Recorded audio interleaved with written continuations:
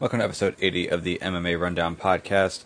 Not a ton of topics this week, but there's a lot of meat to what we are covering. So first things first is the main event between Brian Ortega and Korean Zombie. A fantastic performance by Brian Ortega. I'll talk about everything that happened within that fight relative to what was expected and where each of those fighters is going to go from here. Then I'll recap the rest of the UFC Fight Island 6 card. Preview the upcoming card this week, the pay-per-view that'll be headlined by Gable and Jorge Masvidal and Justin Gaethje. From there, a few fights that were announced, one of them being a title fight with Peter Yan and Aljamain Sterling, but I'll talk about the other fights that were announced this week. We've got a little bit of a follow-up on a story from last week, which was Joaquin Buckley's KO. Now that we've had about a week to let that video circulate, we've got some numbers. It's not as though these are final numbers, but it's about as close as we're going to get to final numbers, I feel like. After the first week, it kind of dies down a lot. So I'll talk about how many times that KO was viewed on Twitter. And then the last thing will just be a couple of MMA/grappling notes that came over the week on the campaign trail. It seems as though Donald Trump has really reached into the MMA and even wrestling communities to get a lot of support. So there's a story with Dan Gable getting the Presidential Medal of Freedom, and then also Jorge Masvidal getting a lot of publicity lately, not only for the events that he's done, but for some stuff that he said. He's gotten his speech shared a lot, and Donald Trump himself has really made an effort to thank him. So I'll talk about that. But back to the top, we have Brian Ortega versus Korean Zombie. And this fight just completely surprised me, especially with how Brian Ortega was able to fight on the feet. To some extent, some of the stuff that I expected from this fight was the case, in that I didn't think that Brian Ortega's wrestling was going to be at a level where he's going to be able to take Zombie down and get him into any submissions. I didn't think that in the time that they did have grappling exchanges that he would catch Zombie. I mean, it's a possibility, but I figured that Zombie is a very good grappler at this point. If he's not a black belt, he's definitely at a black belt level. And I figured that it'd be difficult for Ortega to catch him in the brief exchange that they would have. To that extent, that was the case. There were a few times when they went to the ground, a couple times when Ortega was able to briefly take Zombie down. Was looking for guillotines a couple times. Zombie did a good job of avoiding them. And as a result, the grappling just wasn't there for Ortega. What I didn't expect is that in the time that they would be on the feet, that Ortega would have so much success and pretty much win every round on the feet. And a big part of the reason why is because what we saw from Ortega was just completely different from what I've seen from Ortega in the past. And you just have to feel for Zombie to an extent, in that you go into this fight preparing for an orthodox fighter, a guy who leaves a lot of openings to be caught, a guy who sometimes can be a little bit too aggressive for his own good. When you look at Korean Zombie, where he's so good, he's an excellent counter striker, excellent at sliding out of the way to one of your punches and then coming back with a couple of his own. And for the most part, Ortega was nowhere near as aggressive as he has been in the past. At least not as reckless when he has been at least not reckless in his attacks. Instead of being the normal orthodox, mostly boxer that we've seen in the past, we got a southpaw Muay Thai fighter who's fighting with a much wider stance. It was just completely different from Ortega, much different look than what we've expected. The southpaw stance being the most noticeable thing, but just the strikes that he was using and how he was defending himself was kind of unique as well. Not leaving the openings that he had in the past. So for the Korean Zombie, you go into this fight looking at a bunch of tape of Ortega, you have a rough idea of what you're going to expect, and you get absolutely nothing like what you've been looking at. For Ortega, you've been doing a lot of film study on Korean Zombie, and for the most part, you got what you were expecting. But with that being said, it's still not an easy guy to beat. Korean Zombie has really improved a lot over the course of his career, from the time that he was known as the Korean Zombie, the guy who would always get in these brawls and sometimes would win, sometimes would lose. Had some bad knockout losses on his record, like to George Roop. I think he actually technically lost that fight to Leonard Garcia the first time around. Obviously, he finished him the second time. To where he's at now, where very high-level grappler, excellent boxing, excellent counter-striker, really good power as well. And so to beat a guy like that, it takes a lot, and especially for a guy like Ortega, who wasn't able to really implement his grappling game, for him to be able to win this fight on the feet and to do so dominantly was just shocking. Now, from Korean Zombie's standpoint, what he was saying is that after he took that elbow in the second round, that he was just kind of running on autopilot at that point. Which, I mean, it's still, Korean Zombie on autopilot is still a difficult striker to deal with, but it definitely didn't help him, especially since he was in this position where he's fighting an opponent who's nothing like what he expected. He's fighting the southpaw who's trying to fight long, who's not overextending himself too much, who's not throwing too many big combinations to get himself caught in the pocket, usually a quick punch and then getting out of there. Doing a really good job with his footwork to circle out of the way and not get caught up against the fence or anywhere else.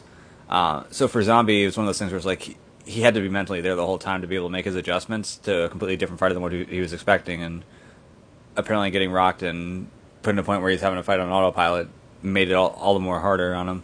But in the first round, he was doing okay before he got dropped. Now, granted, that drop, it was one where he threw a kick, the kick got caught, and he got punched. So it's one of those things where it's like it was probably more of him being knocked off balance than him actually like being hurt. But that being said, you get knocked down with a punch, it's still not a good look for you. So that probably cost him the first round. Second round, he was doing relatively well up until he got caught with that spinning elbow. But then from there, Ortega had him close to getting finished. Zombie was able to survive there, get back up, and be okay. But then from there, Ortega was just picking him apart. Anytime Zombie would try to get in close, Ortega would just stick him with the jab, keep him at range, wasn't giving him too many opportunities to slide out of the way and land his own counters. Now, with that being said, there were a lot of hard shots that Zombie landed, but it would be like one or two here and there, and it just wasn't enough. He wasn't able to chain together all that much. And we saw in the hallway fight that Brandon Ortega has a great chin, and Zombie landed some really hard shots. If you looked at Ortega's face after the fight, he was definitely busted up a little bit, but he took those shots well. Never looked like he was that close to being finished. Never looked like he was that hurt, and as a result, he ends up getting the win here. So for Ortega, it seems as though he's in a pretty tight window right now. We don't have an exact date yet for the Yair versus Zabit fight. If that fight does get set, Ortega's really going to want this fight to be booked before that fight, because this is one of those "what have you done for me lately" type of sports. And while right now it's fun to say, okay, Brian Ortega has that title fight locked up for good, no chance he's losing it. If he doesn't have that fight actually locked up on paper, and then someone looks really good in that Yair versus Zabit fight, there's a decent chance that they're going to slide ahead of him. So if Brian Ortega is going to get the next title shot, which is what everyone's talking about right now, he's actually going to have to get that signed before that other fight between Zabit and Yair. Now, that being said, Zabit and Yair have been booked like 5 different times, and that fight hasn't actually happened. We don't exactly have a date right now, as far as I know, for the next booking. So it's not as though it's a rush for this has to be done like the next week or two, but he's definitely going to want to make sure it gets handled soon so he actually can get that fight booked against Volkanovski. But it seems like that's the plan right now for him, is that he will fight Volkanovski. For the Korean Zombie, it's not entirely clear what's next for him. Did get knocked down a couple times in this fight, so you're not going to want him to come back immediately. As far as what they do want from him, it's tough because Max Holloway and Calvin Kattar are both guys who, to an extent, might make sense. There was a tweet today that came up from Calvin Kattar's management saying that there's big news coming and that Christmas is coming early. I can't imagine that's Calvin Kattar being signed to fight Korean Zombie. Could it mean that he's about to fight Max Holloway? That's a possibility. If it is, then that takes those two out of it and sort of makes it questionable as far as who's next for Korean Zombie. But assuming that either of them are available, either of those fights could work. But if not, maybe you look at a guy like Dan Ige, for example. I don't know if you go Edson Barboza versus Korean Zombie, that'd be a great fight, but Korean Zombies just took enough damage as it was. I don't know if he wants to get right back in there right away with Edson Barboza, but that's a fight that potentially could be made if either of those two are not available. So either way, that's going to be what he'll be looking at right now, but I think for him, he just needs to heal up first, get an idea of where he's at physically, and then once he has a rough idea of when he'll be available again, that's when he can start looking at opponents. But assuming that he can come back within the next 3 months or the next 4 months, Holloway and Qatar are probably the first two guys you look at. If those two are going to be signed to fight each other, then maybe you look further down like Edson Barboza, or you look at someone like Dan Ige. For the rest of the card, in the co-main event, we had a fight between Caitlin Chookagian and Jessica Andrade. I expected Chookagian to be able to win this fight from a distance and not get too crowded up by Andrade. Andrade was able to close the distance a couple times early, got a couple takedowns when she got on top. Wasn't super effective. I think the first time she got on top, I had to fight out a couple of different submission attempts before eventually clearing the position and then them eventually getting back up to the feet. But up against the fence towards the end of the first round, it looked like a really short right hand. I'm not sure if it was one of those things where it just kind of caught Chookagian as she was like in the middle of exhaling, or what was going on right there. But for whatever the case may be, that shot obviously hurt her. So she kind of like, I don't know if she made a noise, but she like opened her mouth out like she was about to yell. Spun around, turned around, was clearly hurt. Andrade chased right after her, landed a huge right hook to the body that ended up dropping Chookagian. Chookagian was just kind of in a turtle waiting for something to happen with 5 seconds left in the round, and that something wasn't the ref allowing her to sit there for 5 more seconds. It was the ref stepping in and calling a stop to the fight. So Andrade gets a big win here. Chookagian didn't have a very great showing in her fight against Valentina Shevchenko, so it's not as though a win here would have put her back in the title picture right away. I think she still needs to get a few more wins and win impressively for her to even be talked about in that position. But for Andrade, now that she's beaten a top-ranked girl in the division, it puts her right towards the top of the division right away. Now, we had a similar situation before, where Jessica Ai was one of the top girls in the division, and then Cynthia Calvillo ends up bumping up, fights her, beats her, And now all of a sudden, Calvillo's a top 5 fighter in the division. So we have a similar situation here with Andrade. Right now, Jennifer Maia is getting that title fight against Valentina Shevchenko. I'd imagine Shevchenko will win that fight. But from there, you could potentially be looking at a fight where the winner of Calvillo and Andrade gets the title fight. Or it can just be one of those things where it depends on who's open and what the health is looking like for both of these fighters. Because with Valentina Shevchenko, the reason why she hasn't fought in a little while is because she did actually have some health issues and need to take some extra time. So if that's still the case, then you would figure, depending on how this fight goes, you would hope that she's coming in 100%, but sometimes they're not, and if Shevchenko isn't coming in 100%, she gets banged up a little bit. There might need to be a little bit more time where you can't slot in the next title fight right away, and you have to have a couple contenders fight for the next spot. Fight before that, we had Jimmy Crute versus Modestas Bukauskas. Crute just brutalized Bukauskas with a knockout here. Bukauskas was trying to throw a lead switch kick. Crute timed it perfectly, just stepped in with a huge overhand right, dropped Bukauskas. I'm surprised Bukauskas was able to get up as quickly as he did, but right as he gets up, he takes another heavy shot, gets knocked right back down again, is up against the fence, not really defending himself all that well. Ref steps in. Sort of an awkward end where Jimmy Crute immediately decides that he just wants to sit down right next to him while Bukauskas is still kind of frazzling and not exactly sure where he is. I get the idea that it's like a sign of respect, but I just didn't feel like that was the right timing for it. It's kind of awkward, but either way, big win for Crute. He calls out Nikita Krylov next. He's probably going to be ranked in the top 15 after this fight. So hopefully that's the fight that they make. It'll definitely be an exciting one if they make it. But great showing from Crute. For Bukauskas, I think he's 1-1 in the UFC right now. Had that knockout win in Fight Island a few months ago. So this isn't going to mean the end of his run in the UFC at all, but definitely not the way you want to lose your first fight in the UFC. Or take your first loss in the UFC is what I mean. Fight before that was a really interesting one. Claudio Silva is one of those guys where if you look at his record, it's just outstanding, but he hasn't been fighting a ton. His lack of activity has definitely been a problem for him, not exactly being as well known as he probably should be. But he does have a win over Leon Edwards on his record. Was undefeated in the UFC prior to this fight. Excellent jiu-jitsu guy, aggressive on the feet, not exactly the most technical, but has been good enough to beat everyone else who he's fought in the UFC up to this point. Goes in there against James Krause, who is a really difficult matchup for a high-level jiu-jitsu guy. Just beat Sergio Moraes. Krause is a very good black belt himself, so he's one of those guys where it's like even if you can take him down, it's not exactly easy to pass his guard and dominate him and get close to finishing him. So you have that. But then also on the feet, he's a very well-rounded striker as well. So if you're mostly a jiu-jitsu specialist and you can't do much on the ground and he's going to outstrike you on the feet, it's sort of a difficult matchup. And that's what Silva found here. He had a real big difficulty in getting Krause to the ground. There were a couple times when he sort of had Krause somewhat grounded and then was trying to take his back from standing and sort of drag him to the mat from there. But Krause was able to get away, and then on the feet, Krause was definitely the more technical striker here and had a lot of success. Was landing some really, really heavy right hands throughout the entirety of the fight. Starting with the much straighter punches, the much quicker punches. He was usually waiting for Silva to come in so he can counter him. So I think like the punch stats made it seem a little bit closer than it was. But the shots that Krause was landing were just some really heavy shots, really hard shots. Silva's got a great chin for him to be able to eat those. Surprised that he looked as tired as he was early on in the fight and was able to keep up a decent pace for the rest of it. But Krause definitely did enough to win this fight, and he gets the win here. Likely tore his ACL, according to what he was saying, after eating a leg kick early in the fight. And so he'll probably be out for a while. He was planning on being out for a while anyway, so he can coach. But it's kind of a bummer with Krause in that his skill level is very high. He's definitely a guy who's got the skill level to be a top 15 fighter. But it just seems like he's not treating his career like most top 15 fighters who prioritize their career would.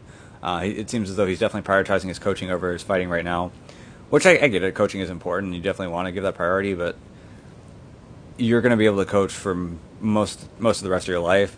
Being an elite fighter is something you can only do in a short window, and I kind of feel like he should be giving a little bit more focus to himself. I understand that he wants to be a good coach for his fighters too, but I'm sure he has other guys on his staff who can sort of step in for him at times and allow him to also prioritize his own career. And it seems like he's sort of missing out there because his skill level is very high. I just don't know what his ceiling is going to be if he keeps finding himself just taking these short notice fights against unnamed fighters. Sometimes he gets wins, and big wins like this over Claudio Silva, which means a lot more to people who understand how good Claudio Silva is than people realize, because Claudio doesn't have the biggest name. But sometimes he also takes losses like the one to Trevin Childs up at middleweight. That doesn't exactly do a whole lot for his career. So he'll have to make a decision on his own what he wants to do. I really would like to see him try to get the most out of his abilities and get as high up in the UFC as he possibly can.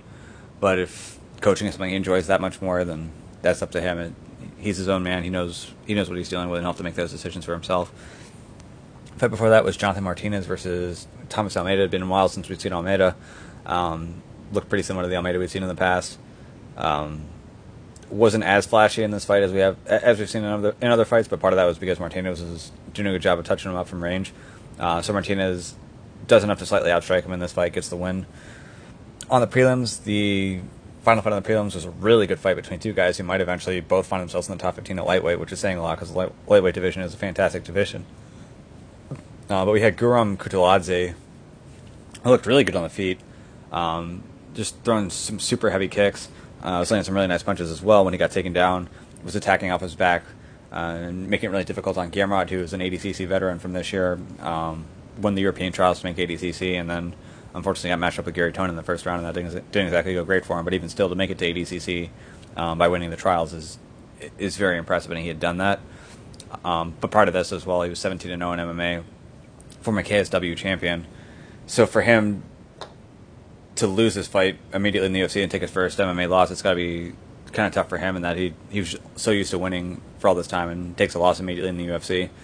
But for Kutateladze to beat a guy like Gamrot, that's really impressive. He didn't seem to think he won. I thought he'd done enough to win this fight, especially since whenever he would get taken down, he wasn't exactly like getting beaten up all that bad, or giving up too many good positions. For the most part, he was attacking off his back. Even if he wasn't catching submissions, he was still doing a good enough job to create space and get back up to his feet and really neutralize any of the offense that could have come from Gamrot when he got on top. So I actually thought that Kutateladze had done enough to win this fight.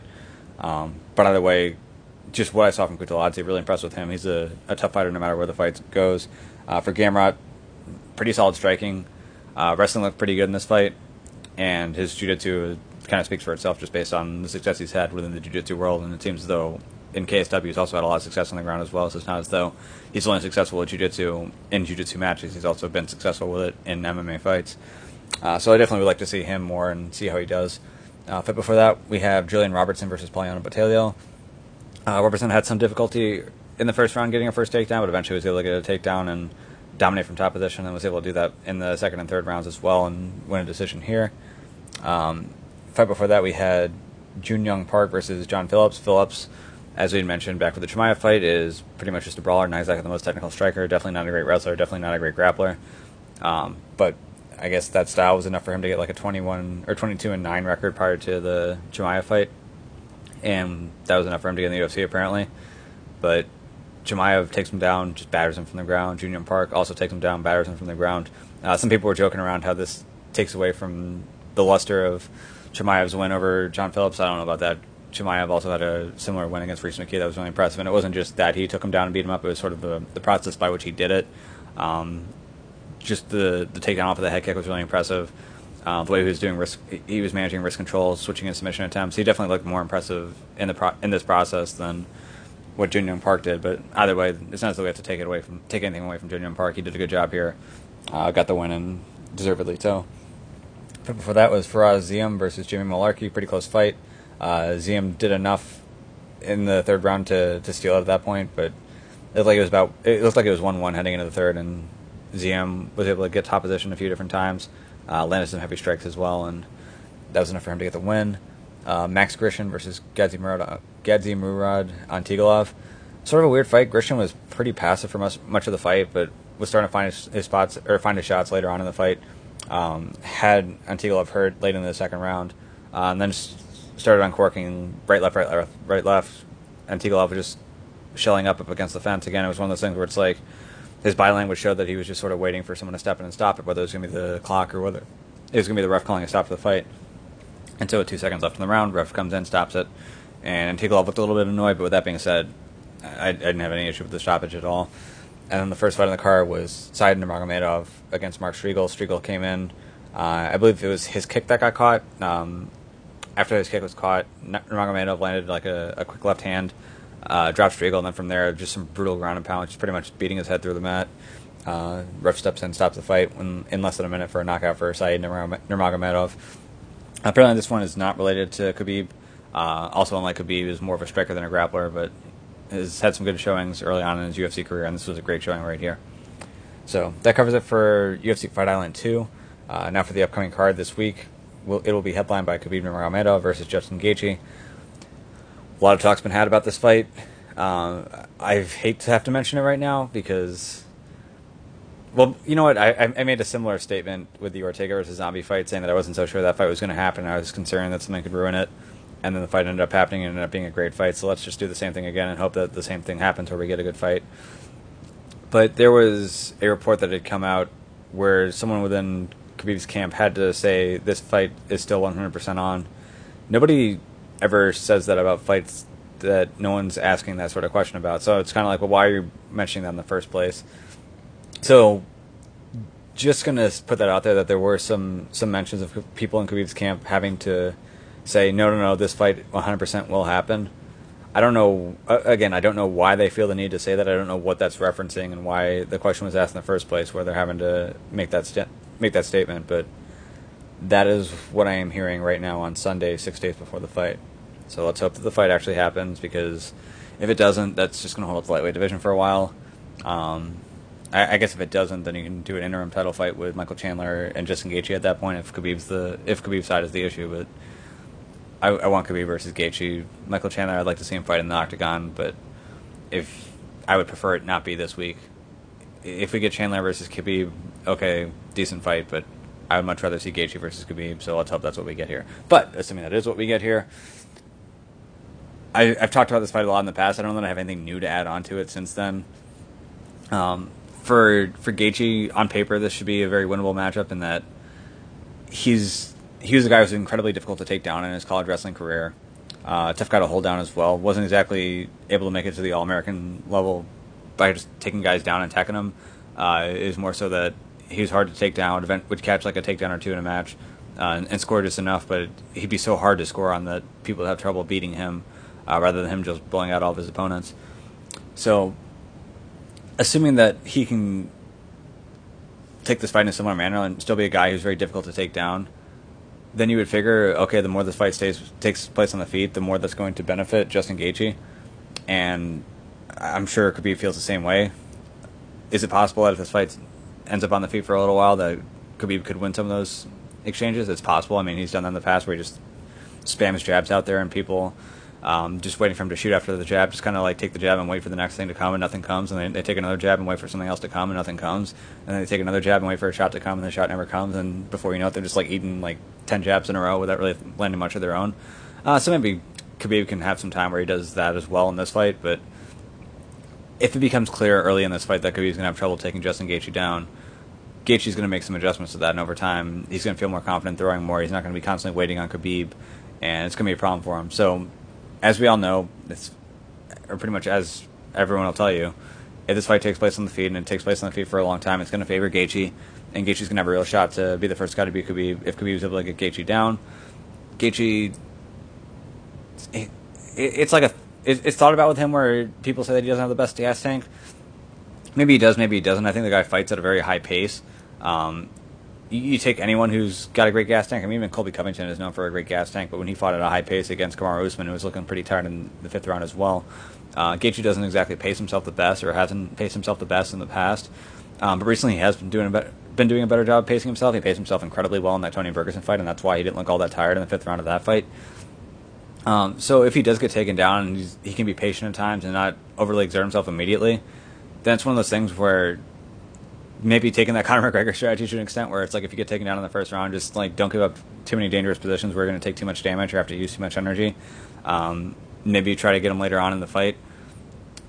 If Gaethje does that, it'll definitely make things interesting here. But if Gaethje decides that the second he gets taken down, he has to treat it like a wrestling match and immediately fight to get back up, and Khabib does a good job of tying up his legs, tying up his wrists, then there's definitely a chance that Khabib's going to be able to wear on him pretty quickly, and we could see a finish relatively fast. Again, with Gaethje, we haven't seen a ton of grappling from him in his MMA career. We don't exactly know how good his wrestling defense is within an MMA context in terms of being able to time a sprawl after someone throws a shot or throws a strike and then shoots underneath.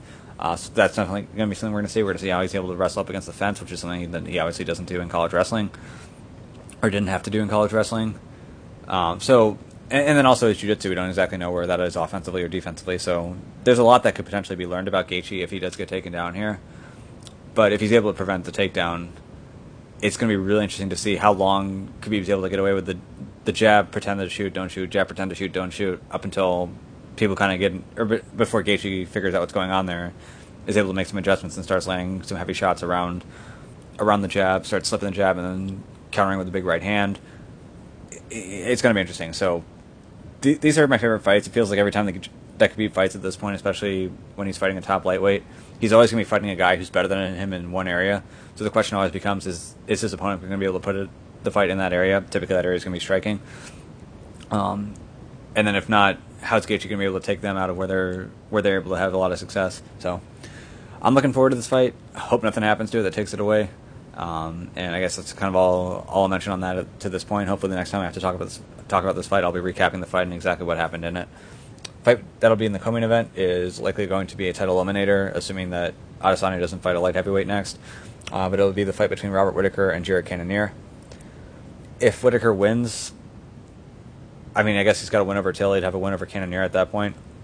So then you could call for the rematch. He did have a couple of successful title defenses beforehand, so it would make sense for him to earn that title fight. Granted, he didn't lose in the most impressive fashion when he fought Adesanya, but if he does get a win here, I think it definitely does make enough sense to put that fight together.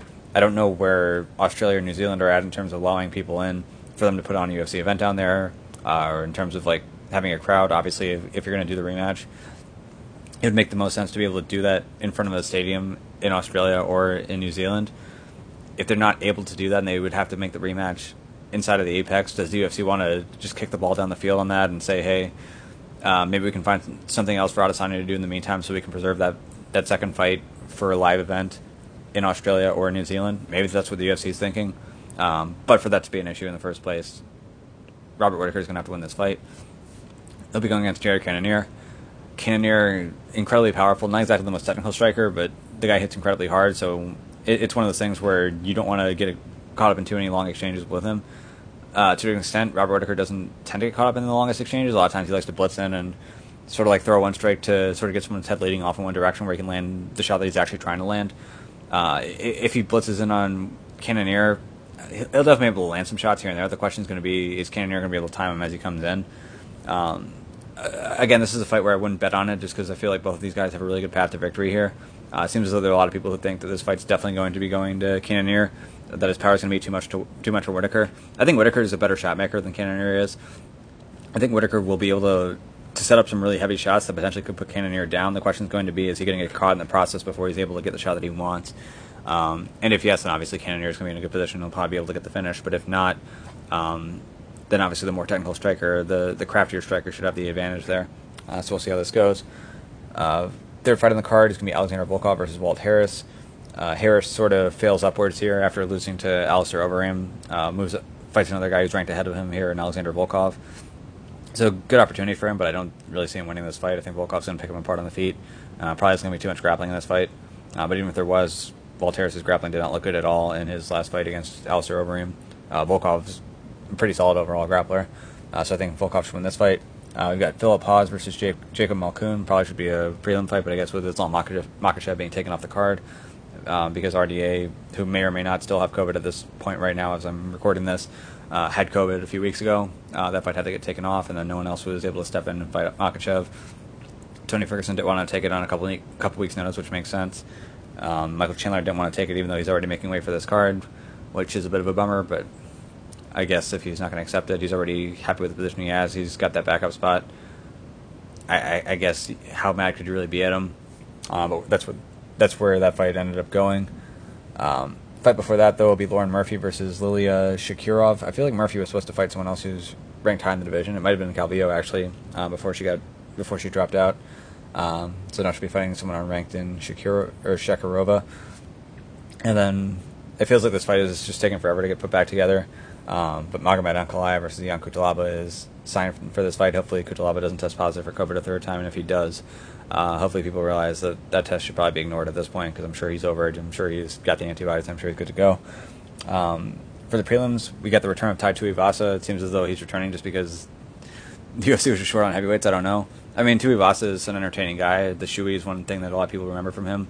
But with that being said, his recent record in the UFC hasn't been great. Now he's fighting a guy in Stefan Struve, who's not going to be an easy fight for him. I'd imagine that Struve would be able to pick him apart at a distance here and get the win on the feet. We got Alex Oliveira versus Shavkat Rakhmonov, who is 12-0. I believe he's from Kazakhstan. Not particularly familiar with him, but 12-0 is pretty impressive, so we'll see how he looks here against a UFC veteran. Da-Un Jung versus Sam Alvey. Should be a pretty fun light heavyweight fight. And then on the early prelims, right now it has Umar Nurmagomedov listed against Sergey Morozov. I'm pretty sure Umar had some sort of injury or had some sort of issue where he had to back out of this card, so I don't believe that fight's actually going to happen. We got Liana Jojua, pretty good arm bars off her back, going against Miranda Maverick, a really good jiu-jitsu competitor and also a pretty good MMA fighter. I think she'll finally be making her UFC debut here. So it'll be interesting to see if Maverick tries to take this fight to the ground and if she's able to avoid the armbar of Jojua. Nathaniel Wood versus Casey Kenny is going to be a really fun fight. Probably could have been on the main card. I think this is a much better fight than the Philip Hawes fight. But this will be an early prelim. And also we've got Joel Alvarez versus Alexander Yakovlev. So that covers it for UFC 254. Next thing to talk about is fights that were announced this week. So we have a fight between Peter Yan and Aljamain Sterling that is finally announced for the UFC Bantamweight title. So now that Moraes versus Sandhagen fight took place and Moraes did not get the win, it's pretty clear that Sandhagen wasn't going to, should not have jumped over Aljamain Sterling. He didn't really make an attempt to do so either. So Sterling finally gets that title fight. I was talking about the possibility of maybe Henry Cejudo sort of floating around and that being a reason why that fight wasn't made. Maybe he is still floating around, but I guess at this point the UFC has finally put this fight together. They were really in need of a title fight for that December card after a couple other fights fell off, including the welterweight title fight between Kamaru Usman and Gilbert Burns. So now they're making this fight the co-main event underneath the Megan Anderson versus Amanda Nunes fight, which is a bit of a head-scratcher. I guess it's the heavier weight class, but with that being said, it seems like Amanda Nunes has gotten a lot of really big opportunities to headline cards. The numbers just really haven't shown for it. Like, when she headlines these cards like UFC 200 where there's like a bunch of huge fights underneath it, the numbers look okay, but when she's headlining a card on her own like UFC 250, numbers just haven't been great. I would hope that Sterling versus Jan draws a lot of attention here, but I feel like Sterling versus Jan is going to sell better for the UFC than Megan Anderson versus Amanda Nunes. But as the heavier weight class, I guess they don't want to have people bitching about the fact that a 145-pound fight is underneath a 135-pound fight just because they're women. But let's be honest, like that's just not a very interesting main event. Another fight that was announced this week in the women's 125-pound division was between Jessica Ai and Joanne Calderwood. Both girls were ranked pretty high and looked as though they were pretty close to title fights. I guess Ai had her title fight, lost pretty badly, so even if she would have won against Calvillo, she probably wouldn't be getting a title fight right away. But either way, she did take that loss to Calvillo. And then Calderwood was just looking to get a win in the meantime so she could then take her fight. So took a fight with Jennifer Maia and ends up losing the fight to Maia, loses her fight with Valentina Shevchenko as a result. And just really disappointed for her, but with this opportunity against Jessica, if she gets another win, she'll probably find herself pretty similar in a similar position to where she last was. Now that being said, we do have Calvillo, who's in the division now. We do have Jessica Andrade as well, who's making a case for a title run. But if Calderwood gets a win here, maybe her next fight will be against Jessica Andrade or against Cynthia Calvillo. So a big opportunity for her, depending on how that fight goes, depending on how the timing works out as well. We've also got an interesting fight with Anthony Smith, who I believe for the first time in a long time will not be fighting in a main or a co-main event. He's going to be fighting against Devin Clark. We've got a pretty good flyweight fight between Jordan Espinoza and Tim Elliott, and then a really fun fight at middleweight between Marvin Vettori and Jacare Souza. I guess there's one more fight that I'll announce too. So Joaquin Buckley had that knockout last week where he gets his kick caught and then throws a spinning back kick, lands right in the face of Impa Sakanai and knocks him out. He does have another fight coming up. He'll be fighting against Jordan Wright. But one other thing I wanted to mention with him was, at least on Twitter, I haven't looked at the Instagram numbers yet, but his knockout, the one that was posted to the UFC account, that one is now at 11.6 million views. There was another video of it that sort of like split that video, and then they also put a video of someone in Tekken landing a similar kick. And then the Tekken account shared that as well. That particular video has over 850,000, or has around 850,000 views right now. And then Kanye West, who is running for president right now and apparently is also making some music, was so pumped up by this fight that he decided to make a new song called Theme Music. And the video he posted to Twitter with that new song was pretty much just the Joaquin Buckley KO on loop, and that one is at 2.8 million views right now. So just a ton of people have seen this Joaquin Buckley knockout at this point. He obviously got the 50K for the knockout of the night bonus.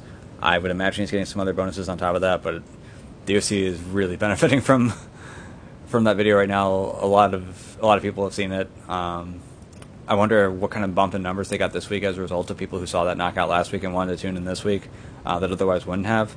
And we'll see if that also has any kind of effect on the upcoming fight that he's got, or the upcoming fight the UFC has right now at UFC 254. But on top of that, I'll really be interested to see if that Joaquin Buckley versus Jordan Knight fight ends up getting put on a main card, maybe even like a co-main event, looking at how weak some of these cards are. And if they do that, it'll be interesting to see what kind of viewership numbers they get there. But a lot of people have made initial impressions on this Joaquin Buckley video. The question now is going to be what the long-term effect is going to be. Is he going to become a star from this, or a lot of people going to know who he is? Or is this just going to be one of those knockout highlights that a lot of people remember the knockout more so than the person who did it? And interest in Joaquin Buckley sort of wanes over time. So a lot of good things to look at right now, but over time we're going to have to see how this all works out for both him and for the company.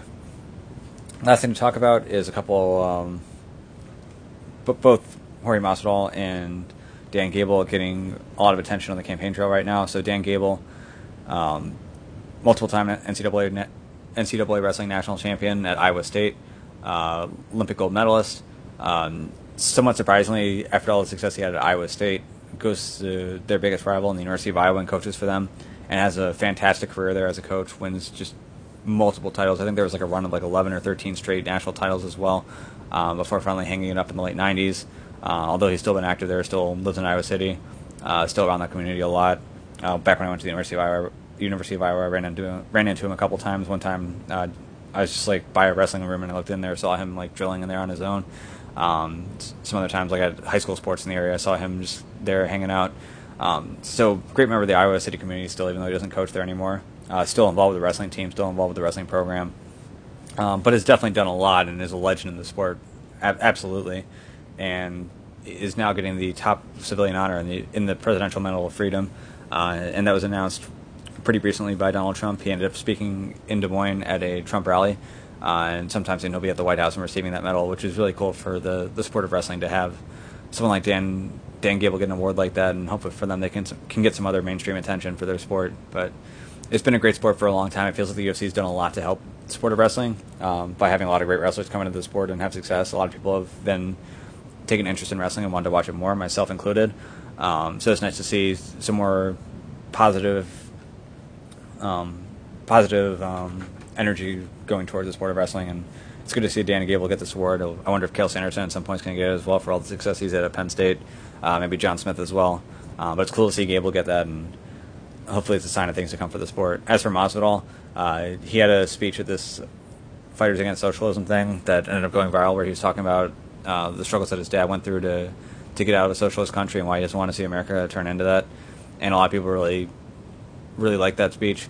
So it got shared around a lot on conservative Twitter, which helped get Masvidal's name out there even more. Donald Trump was then sharing the speech himself and thanking Jorge. Jorge was thanking him back. So it's just kind of cool to see Jorge get some similar attention to what we saw from Colby Covington back when Covington got the win over Tyron Woodley. He was getting a ton of attention from conservative Twitter and getting a lot of mainstream attention, and we got to see a little bit of that for Jorge Masvidal here too. It'd be weird if those two end up having to fight each other, at least if that fight gets announced before the election, but it seems like that's a fight the UFC wants to make. It'll be interesting to see how conservative Twitter handles that, because it'll be kind of funny to have like two of their heroes fighting each other and then like talking about each other with disdain in the process. But it is cool that both of them are getting that attention, and hopefully it means that both of them are going to be bigger draws for their next fight moving forward. So that covers it for this week. Obviously next week I will be recapping UFC 254. If the main event is off, then that's not going to be a great card to recap, even though there are some decent fights on it. It basically becomes a fight night. So let's hope that doesn't happen. Let's hope we actually do get the Khabib fight against Justin Gaethje. I really look forward to watching that. I really look forward to breaking down what happens in that fight. And then hopefully, if it is Khabib versus Gaethje, and Khabib gets the win, then we find out whatever the secret idea is that's supposed to be next for Khabib that isn't GSP, supposedly. And that could be pretty interesting. So, that covers it for this week. I'll be back next, and hope to be talking about that fight. I really do.